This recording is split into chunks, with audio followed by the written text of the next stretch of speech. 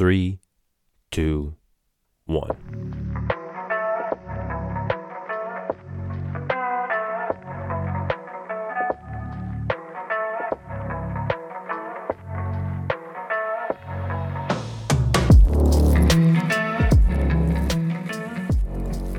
Good morning, good afternoon, good evening, and welcome everyone to Kuma House.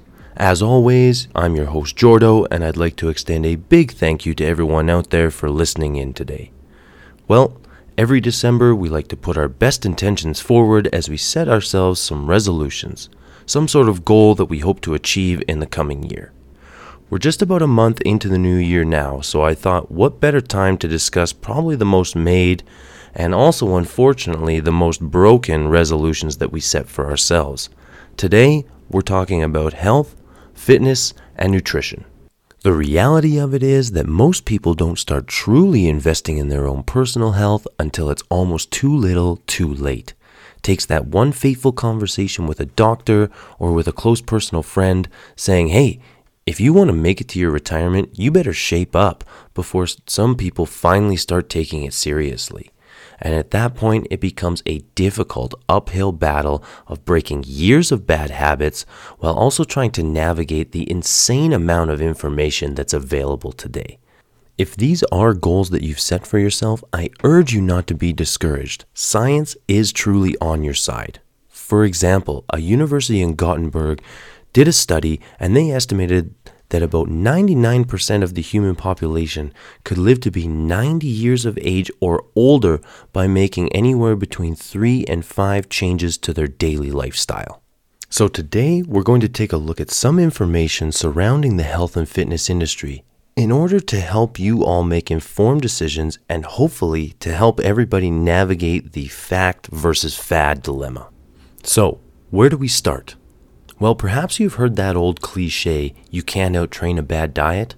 Well, the thing about cliches is they're typically rooted in some sort of a truth, and this is no exception. Despite comments that have been made in the past by big junk food on how if everybody in the world just exercised, obesity wouldn't exist, the truth of the matter is that the overall health of our bodies is drastically affected by the quality of fuel that we provide them. I mean, you wouldn't put stale fuel into a car and not expect it to run a little rough, sputter and smoke as you drove it down the road. Well, these fine-tuned machines we call our bodies are no exception to that. You get out what you put in, and if you look back over the last 100 years, you can see that we have been progressively getting worse at this over time. 100 years ago, 1 in 30 people were considered to be obese. Today, that's 1 in 3. And over 70% of adults are considered to be overweight by today's standards. So what's happened? What's caused this massive shift in health in our society? I think to truly understand, you need to take a step back and look at the evolution of humanity. Humans have been hunter-gatherers for longer than we have not been. And what that means is that programmed deep down in our DNA is the need for survival. As a hunter-gatherer, you don't know when or where your next meal is going to come from, and as such, we've grown to naturally choose foods with a high caloric density. You can even see this evident in studies that have been performed, where children will choose a banana over a bowl of fresh berries, or will choose a potato over peas and carrots. They're choosing a high-calorie, dense food in place of something that maybe tastes better. And when you see children making these decisions almost subconsciously, it really does show you just how ingrained in our very existence these choices are. The survival mode mentality has allowed us to thrive till this point. However, this mentality doesn't blend well with our modern society where for most of us, food is aplenty. With that all being said, where you really start to see a shift in health on a global scale is around the 1970s. With the advancements in technology and the advancements in manufacturing processes, you see the dawn of what has now been affectionately named CRAP, calorie-rich and processed foods. The easy snack on the go almost brought about the demise of the good old-fashioned home-cooked meal. In our modern, busy, bustling society, we all too frequently reach for the less than healthy, preservative-packed, sugar-loaded quick fix over the hour or two at home in the kitchen with fresh ingredients, and we're paying the price for it. And if we know this food is so bad for us, why do we continually keep coming back to it? Well, the answer lies in the dopamine hit that we get in our brains from consuming sugar. In the 1800s, it was on average that most people would consume about 4 pounds of sugar a year. Today, that has stretched to anywhere between 50 pounds to, in some cases, people eating around their own body weight in sugar annually. Maybe you don't think this information is concerning, but when you consider the fact that doctors say sugar is candy for cancer, and there's over 180,000 deaths that can be attributed to the negative health effects of consuming too much sugar, I really do hope that you'll reassess your stance on the matter. We've discussed a little bit about the things that you shouldn't eat, but what exactly should you be eating? There's so many diets and meal plans that you can find out there, and so many different resources that you can use. How do you know who to believe, who's right, and what's going to be the best for you? The truth is, that's a pretty loaded question, and I don't think we quite have enough time today to head all the way down that rabbit hole. But what I would like to address is the importance of educating yourself correctly. There are pros and there are cons to just about every single diet that's out there right now. However, what you need to acknowledge is that by attempting to remove something bad from your diet, you may be inadvertently removing something from your diet that you actually do require, in which case you will either need to find a new source for that or you will need to supplement for it accordingly. Let's use vegetarians for an example. I'm sure that some of you out there have a friend that made an attempt at going vegetarian, only for 5 to 6 months in, you were practically begging them to eat meat because they were just looking unwell. Well, that's attributed to the fact that they were not correctly filling the gaps in their diets that was left by not eating meat. Whether you know this or not, meat is something that we consider to be a complete protein. Well, what does that even mean? Well, in these giant walking chemistry experiments that we call our bodies, there's these things called amino acids, and they play a pivotal role in our body's functionality. Everything from production of hormones to synthesis of neurotransmitters to the ability to repair muscle tissue. So there's 20 of these amino acids total. 11 of them we consider to be non-essential. And what that means is that our body produces these 11 amino acids naturally. The other 9, however, we have to get from our food. So when we talk about meat being a complete protein, what that means is that it contains all 9 essential amino acids that our bodies require. Now, when you switch to a vegetarian diet, you don't have the benefits of being able to eat these complete proteins. So you have to determine what types of amino acids you're consuming and which ones you require in order to be correctly balanced. All this requires a lot of research and a lot of planning. This is also where supplementation can be beneficial, because there are things that you can get out of a supplement that maybe you'll be lacking in your diet that you would have a hard time getting otherwise. No matter what diet you choose, make sure you're educating yourself completely. Put the time in to fully understand what the requirements of you are to meet this diet. Don't just jump on a bandwagon because that's what's trending on social media at any given point in time. And as an additional note, don't be afraid to reach out to your doctor or to a nutritionist. These people have gone to school to better understand the way that the body works. Funny enough, in preparation for today's conversation, I read a book by Dr. Michael Greger called How Not to Diet. Although the book is a bit of a long read, I do highly recommend it. As always, I will leave the name of the book in the episode description for today. Among all the scientific facts and research, some of which we've actually discussed here today, Dr. Greger unapologetically advocates for a plant-based diet. The quality of foods that we're going to be putting into our body, but the big kicker that he continually comes back to is the content of fiber in our food. He refers to fiber, especially from a weight loss standpoint, as an almost calorie discounter. To put it into a little bit of perspective, let's use an analogy here.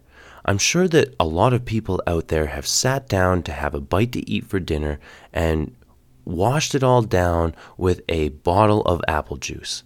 Well, maybe you did not know, but to achieve the same amount of caloric intake as a bottle of apple juice, you'd have to eat about 5.5 cups of apples.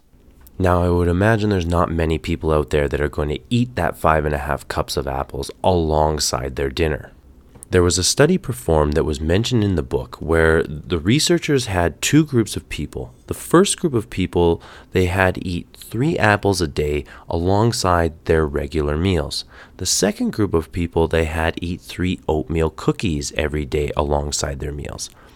The cookies and the apple both have the same value of calories, just a drastically different amount of fiber.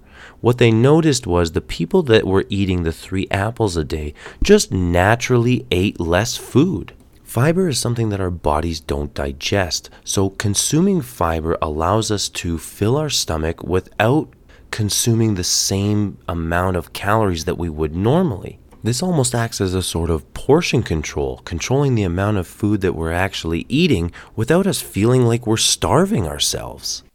So we've discussed the importance of the quality of fuel that you're supplying your body. But what's also important is what you do with that fuel. I'm of course speaking about exercise and fitness. Now, I think it's important to remember that we must choose exercises that are appropriate for us, our skill levels, and the goals that we're hoping to achieve. Don't rush things, risk hurting yourself, and end up going backwards in steps because now you're injured and have to recover. It's always good to push yourself, but within reason. I mean, a prime example of pushing yourself too far, 480 BC, at the end of the Greco-Persian War. The Greeks had just defeated the Persians and sent a runner back to Athens to report the victory of the army. This runner pushed himself so hard, by the time he arrived in Athens, he reported the victory and dropped dead immediately. Now, that little story wasn't designed to scare you away from trying to get some exercise in. It was just to promote you to, like the nutrition side of things, do your research to make sure that the exercises you're performing are what's best suited for you. I mean, if you look back into the 1960s, aerobics became a huge thing. Shows on TV, home video releases, and articles in fitness magazines. So aerobics is getting your heart rate up to an elevated level and keeping it there for an extended period of time. This was always thought to be something that was extremely healthy. Well, in 2005, McMaster University performed a study with 2 groups of physically fit individuals.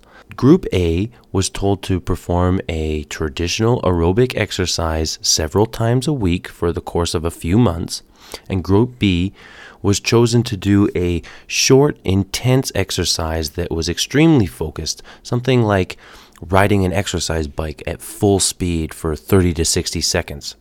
At the end of the study, they found that Group A's endurance actually was about the same as their starting point.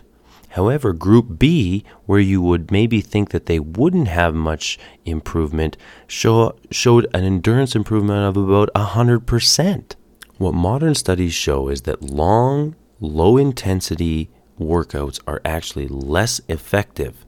They stimulate your heart, but that's kind of about it. A high-intensity, focused workout that puts a lot of pressure on the muscles actually kickstarts the conversion process of glucose into energy and provides a ramp up to the metabolic process going on inside your body. There is a huge amount of variance in the types of workouts that you can do, the way that you perform these workouts, and the way you structure your entire workout as a whole. What you really need to do is understand where you are on a scale at this current point in time and where you hope to be.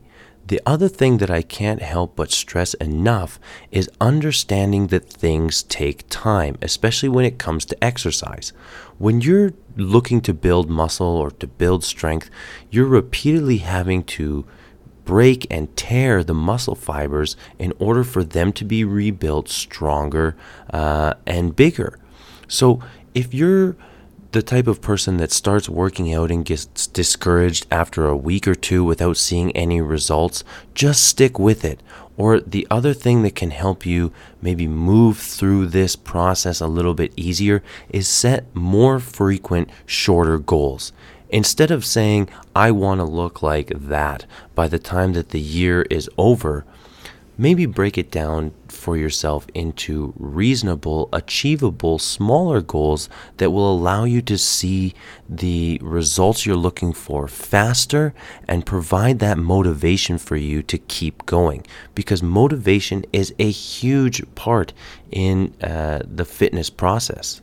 I think another big key in keeping yourself motivated is remembering that you're always trying to become your very best self and not get caught up in all these social media influencers and fitness models. The thing you have to remember about these people is they've invested a lot of time to look the way that they do, and this is essentially their career. Let's say you're an administrative assistant. You are probably able to type a ridiculous amount of words per minute. You come to work every single day, you sit down for 8 hours in front of a computer, and you type, and you type, and you type, and you probably continually are getting better as well. Well, you have to think that these people are doing the same thing when it comes to fitness. So yes, it is okay to look to other people for inspiration, but try and avoid that comparative nature that's going to leave you feeling potentially insecure or unmotivated to continue. Our mind is a magnificent thing and our worst enemy all at the same time. Maintaining a mental focus is key to achieving your goals, and I think that that's why in recent years you're starting to see more of these fitness apps and more of these fitness programs offer some sort of a meditation section. Most people think that meditation is just for relaxation, but that's not true at all. It can have a huge impact in your overall health, and it can prepare your mind and your body to exercise. You can do meditations for focus. You can do meditations for motivation. You can, of course, do meditation for relaxation as well, for sleep, and really so many other benefits. If you're new to meditation, that's fine too. I highly recommend you look into it. For beginners, I recommend starting with something guided. Allow somebody who's got experience in the matter to sort of coach you through the breathing process and getting your head in the right space to meditate for what you're hoping to achieve. You'd be amazed with the amount of things your body can do if it's got the cooperation of your mind. Now, before we start winding this conversation down, there's still a couple more topics that I want to touch on. The first one of these things is water. Now, our bodies are 70% water. So I think that this is pretty important when it comes to our health. Our body's hydration allows our cells to function correctly, and it also allows us to remove toxins from inside our body. With it being such an important internal resource, you'd think there'd be more education surrounding it. There's a common misconception that you should only drink water when you're thirsty. However, that's not true. Your body considers your brain to be the most important organ inside of it, and therefore your body is going to give up any water that it maybe doesn't require in order to keep the brain hydrated. By the time the brain becomes dehydrated enough to tell your body that it's thirsty, the rest of your body, the rest of the cells inside of your body have already been dehydrated for hours. So it's very important to make a conscious effort to maintain hydration in your body before your body tells you to do so. Now, there are a bunch of equations and a bunch of charts that you can find online that will tell you that based on what your height and weight is or how many calories you're intaking per day, you should be drinking X amount of water. But in actuality, just go out and get yourself a reusable water bottle. Keep it full and always remember to drink. Keep yourself hydrated and I promise you, your body will thank you for it. Now, before we move on to the next topic of conversation, I'd like to touch on a book that I also read in preparation for this week's conversation. The name of the book is Super Life: The 5 Simple Fixes That Will Make You Healthy, Fit, and Eternally Awesome. In this book, the author touches on the 5 life forces that he determines to be a necessity in maintaining proper health and well-being. These 5 life forces are nutrition, hydration, oxygenation, alkalination, and detoxification. We've definitely touched on some of this information here today, but there's so much more value that you can get out of this book. The author touches on all kinds of interesting things, like how, depending on your geographical location, it may actually be more of a benefit nutritionally to buy frozen fruit and vegetables versus fresh fruit and vegetables off the stand at the grocery store. I won't spoil this book for you, but like always, I will leave the information in the episode description for today. Before we close out our conversation today, last but certainly not least, I want to talk about sleep. You've done all that you can while you're awake to affect your health and to affect your fitness. But without the proper recovery, it's all for naught. Your body needs time to rest, it needs time to relax, and it needs time to repair itself. And it does all of these things while you're sleeping. You go through a couple different stages while you're actually getting your night's sleep, but probably the most important of those stages is REM sleep. Now, you've probably heard of REM sleep before. REM stands for rapid eye movement. In this sleep stage, our eyes move around, but we have no visual input. However, there is an increased amount of brain activity during this sleep cycle. On average, we enter REM sleep about 90 minutes after we first fall asleep. Then we go through the sleep cycle, and about every 90 minutes thereafter, we re-enter REM sleep. This is where most people do their dreaming. However, it is possible to dream outside of REM sleep. Most of your vivid dreams that you typically remember are the ones that happen during REM, and that's because of the increased brain activity that's going on. Now, dreaming aside, REM sleep has many additional benefits, such as learning, memory, and the effect on our mood. The brain processes and consolidates memories during sleep. So as a result, sleep deprivation can negatively affect your actual working memory. There was actually a study done back in 2016 where they got a group of young, healthy individuals, and they found that sleep deprivation could actually increase the risk of forming false memories as well. And there's been other studies that show even a short amount of sleep during the day in adults can help us to better learn and commit to memory different motor functions. An adequate amount of sleep has so many benefits for both our mind and our body. So I'm sure you can imagine all the terrible consequences that result from a lack of sleep. Some of the most notable: reduced coping skills. So there's some research out there that suggests that a lack of REM sleep may reduce a person's ability to differentiate between a threatening and a non-threatening circumstance. You can get migraines, and a lot of research links a lack of sleep with an increased chance of obesity. Now, in this super busy society that we all live in these days, it's way too often attributed that no sleep somehow equals a hard worker. But there's actually a lot of studies out there that show that sleep-deprived people are far less effective at any typical task than somebody who's gotten a full night's rest. So now you may be finding yourself asking, well, how am I supposed to get more REM sleep? Well, there's a few things that you can do that will promote REM sleep. For one, getting enough sleep. If you sleep at least 7 hours a night, there's a higher chance that you're going to get more phases in REM than somebody who's sleeping less than that. If you have any kind of medical conditions, one of the most notable is sleep apnea. In order to get diagnosed with this, you would have to discuss this with your doctor, and they would have to send you for a sleep study. Try and avoid alcohol before bed. It can reduce the number of REM sleep phases that you will enter. blue light, so make sure you're turning your phones, make sure you're turning your TVs and your computers off at least an hour before you're going to bed.